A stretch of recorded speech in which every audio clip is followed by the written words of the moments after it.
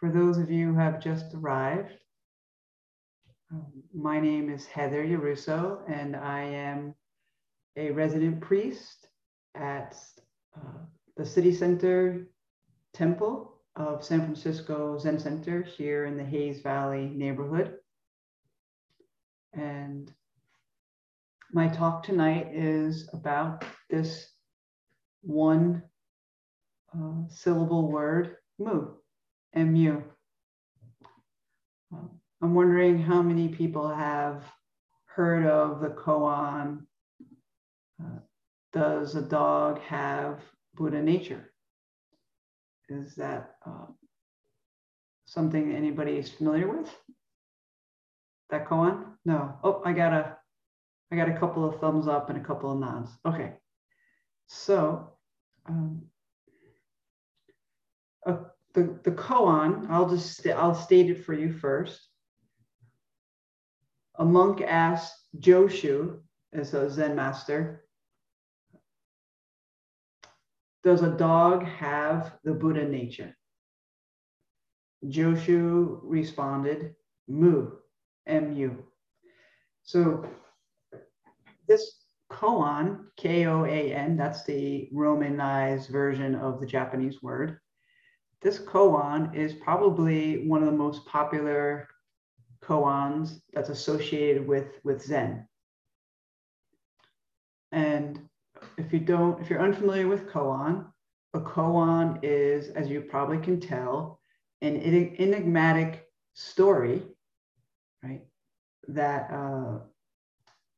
puzzles the mind, right? So why is the monk asking this question? And what does Joshu's response mean, right? So this particular case is the first case number 1 in the Gateless Gate. So the Gateless Gate is a collection of koans that was compiled in the Song Dynasty of China. And a koan means in Japanese a matter for public thought, and in Chinese it means official business. So koans are ways, studying koan is a way to help deepen our understanding of the Buddhist teachings. And koans usually, I can't say always because I haven't read all of them or studied all of them in a deep way, but they usually are pointing to two of the Buddha's main teachings, which is the absolute truth, or what we sometimes refer to as emptiness or ultimate reality or Buddha nature, and the relative truth, which we usually call form or phenomena, okay? Arising sensory phenomena. So these koans help us to drop below the mind, drop below the neck, and be more embodied, right? So it's trying to slice through the thinking minds wanting to grasp onto something certain, right? So even though they are puzzling, koans are not really to be solved, like I said, with the thinking mind, right? They're utilized by Chan. Chan is just a Chinese word for Zen. Both words mean meditation. Chan and Zen mean meditation. Mostly Rinzai, R-I-N-Z-A-I, that's again the Romanized way to spell the word. Rinzai teachers, it's another Zen lineage, they mostly use koans with their students. And this particular koan, people refer to it as Joshu's Mu, is a koan that is usually the first one that they give to their students. And then the students need to respond in a way that their teacher feels that they actually have an embodied or somatic understanding, like this mu has permeated their being. And the student would bring their response, what they think is their answer, their understanding of the koan, to the teacher, for the teacher to verify their understanding.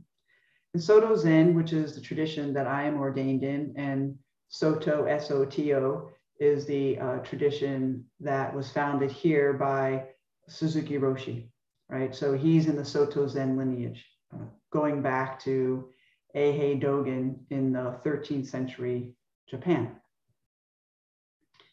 So the hope with using these koans, teachers hope to help their students have some kind of spiritual epiphany or shining forth, right? That's what that word epiphany means, a shining forth. In Buddhism, we would call the shining forth Kensho, K-E-N-S-H-O, or Satori.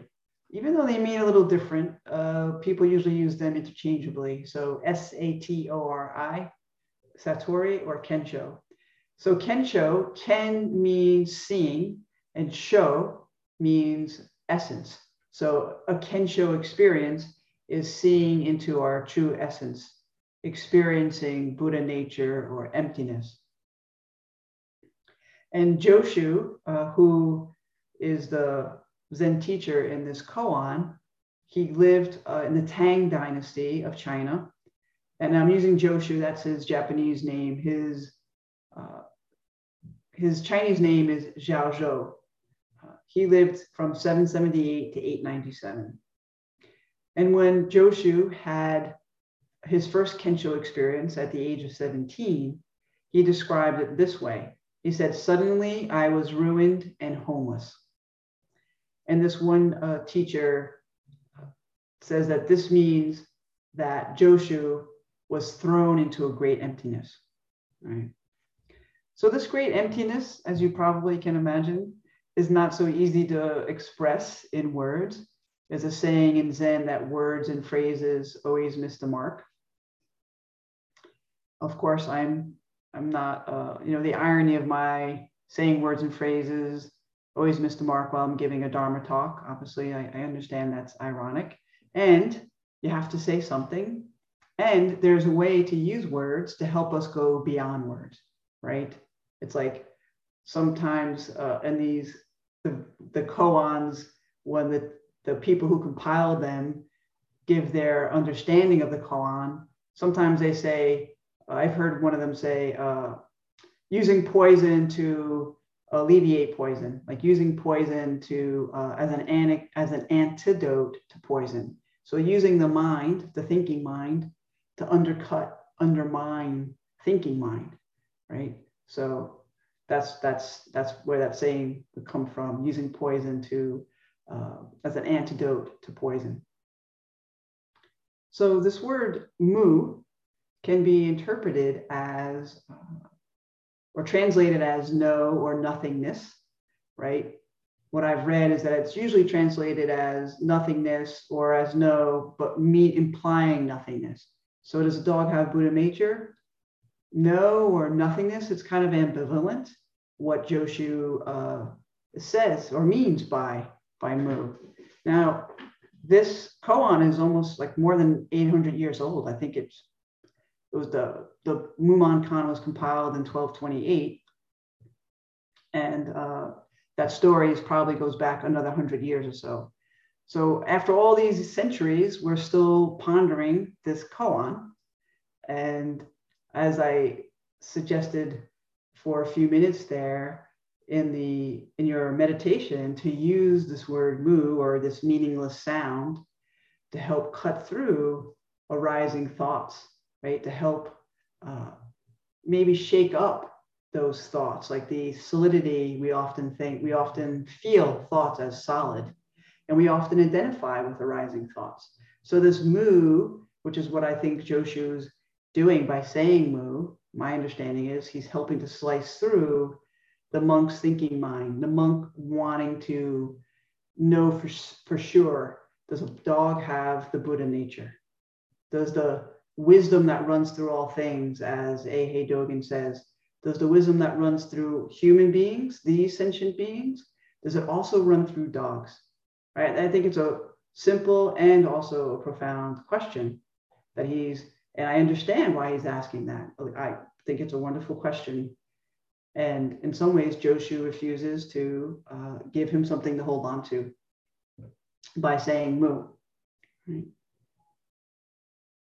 So this Kensho Asatori is a non-intellectual, non-dual somatic experience of our profound and boundless connection with all sentient beings and with non-sentient beings, right? So inanimate objects, if you're familiar at all with Dogen, D-O-G-E-N, he says in many of his fascicles that walls, tiles, pebbles, they all expound the Buddha Dharma, right? So this wisdom that runs through all things is this great, profound emptiness that Joshu experienced when he had his first Kensho, his first enlightenment experience when he was 17. So working with koans, I think, is one way that this internal wisdom can flash into our ordinary consciousness, right? So these koans are most often short dialogues between a student and a teacher, where the student is trying to clarify his or her understanding or demonstrate his or her understanding, or sometimes even challenge the knowledge or the instructions of their teacher, right? Sometimes these koans come out of the teacher's own questions, right? Maybe it was even a question that propelled the teacher onto the spiritual path. And sometimes these koans capture mondo, M-O-N-D-O, which is a verbal exchange between two teachers, right? And sometimes these teachers are from different schools of Zen. So the two main schools of Zen that still exist in the United States, that are in the United States, the dominant ones are the Soto Zen, which is what I mentioned already, that I've been ordained in, and then the Renzai tradition. Now, these two traditions, back in ancient China, there was what some Western scholars say like schism or division between these schools.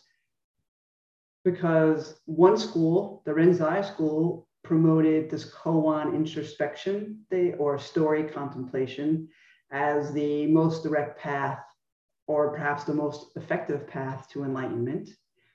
And the Soto tradition focused more on the method of silent illumination, or sitting just in awareness, like an objectless awareness, where you're not focusing on anything, but just sitting.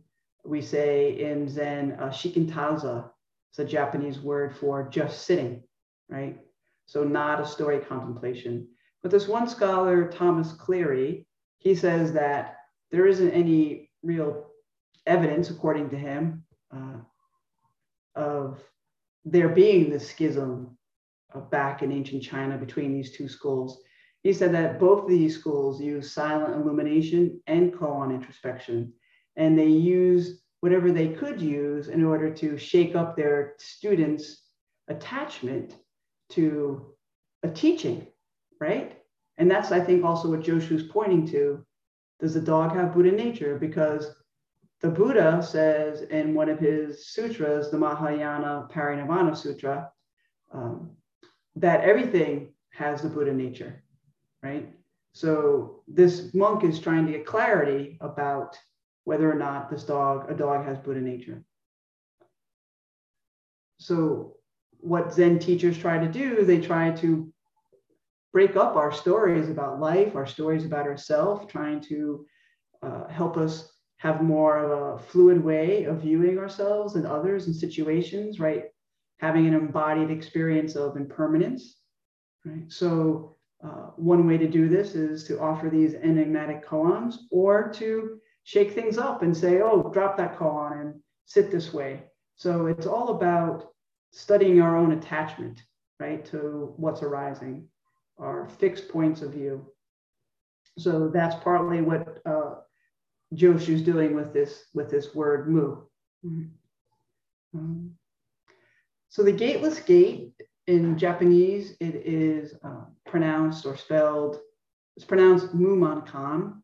And that's the same mu, M-U, which means nothingness. Mon, M-O-N, which means gate, and then Kan, K-A-N, which means barrier. So it's a barrier that doesn't have a gate. And this Japanese teacher and author, Katsuki Sekida, he says the ideograph, which is the ideograph in Japanese for Kan, may also refer to a checkpoint where you have to show your credentials to the authorities in order for you to get through the checkpoint back in ancient China. So you could also translate Mumun Kan as a checkpoint that is not blocked in any way. Okay. So this particular collection of koans, the Gateless Gate, it's one of 3 main collections. The other 2 you might have heard of. One is called the Book of Serenity, and the other one is called the Blue Cliff Record. Each of those has 100 koans, and this one has 48, so it's the shortest of the 3. So the Zen monk named Muman Ikai, he compiled this collection of koans in Song Dynasty, China, and in 1229. And so he adds his own commentary to the koan, and then he also has his own, he also offers a verse, his poem, as a understanding, his understanding of this koan. And let me also just say that this koan where Joshu responds as Mu is not the only version of the koan. There's also other versions of the koan where Joshu says, yes, a dog has Buddha nature, or Joshu says, no, a dog has Buddha does not have Buddha nature. So I just want to mention that because this isn't the only version, and I think it's helpful to also explore the other versions of this koan because in one way it makes it even more puzzling. But again, Joshu's trying to shake up people's certainty, that mind that's clinging and looking for something certain. So Muman says this about this koan. He says, to master Zen, you must pass through the barrier of the ancestors and completely cut off the way of the thinking mind. Then you will be like a ghost clinging to bushes and weeds. Now I want to ask you, what is the barrier of the patriarchs? Why, it's the single word Mu. So Mu is the front gate, he says, of Zen. It's the Mumun Kan of Zen. So he says Mu is the gateless gate of Zen. Right? And so you'll be like a ghost clinging to bushes and weeds. Obviously, ghosts are not very substantial, and they really can't cling to anything, right? So again, it's like you think you got something, you think you can cling to a bush or a weed, right, to something substantial. You're going to be like a ghost. If you pass through, you'll feel less substantive. Perhaps that's my take on it, because ghosts are very transitory, as we know. And also bushes and weeds could be a reference to our dualistic mind, right? Often they use like knots in a bamboo to denote dualistic thinking. Like there's weeds, there's bushes, right? So that's what he's also talking about, like a ghost. We're ghosts, like trying to grasp onto arising phenomena as if it were real, like this distinction between bushes and weeds. But these koans are pointing to what's unifying the bushes and the weeds and the ghosts and you and me and Mu and the dog and Joshu, right? So that's what the koans are pointing to, that unifying source, the great emptiness. And Muman's verse about the koan is the dog, the Buddha nature, the pronouncement, perfect and final. So Muman says, Joshu's response, his pronouncement is perfect and final. But the next 2 sentences, he contradicts himself, of course, and he says, before you say it has or has not, you are a dead man on the spot. So before you say a dog has Buddha nature or does not have Buddha nature, you've already missed it, right? You're already dead person on the spot. So what he's pointing at is, again, trying to, our grasping mind trying to make an idea, a teaching about Buddha nature solid and finite and perfect. Like, this is what the Buddha taught. And now I've got it. And what's next? Right? So that striving mind that's always looking to progress, right? And so as soon as something's conceptualized, it's dead, right? So that's what he's pointing to with his verse, right? That you can't say it has and you can't say it has not, right? There's just this way that practicing Zen helps us to open the hand of thought. That's a phrase, title of a book, which is really wonderful, by Uchiyama Roshi, Opening the Hand of Thought, right? So the dog does or does not have Buddha nature. And in many ways, the question is more illuminating than the answer, right? The question is what is stirring us to contemplate our own nature by contemplating the nature of a dog or a cat or a tree or a table. So that's why I wanted to introduce you to Mu while you were meditating, just so you can get a little flavor of what that might be like.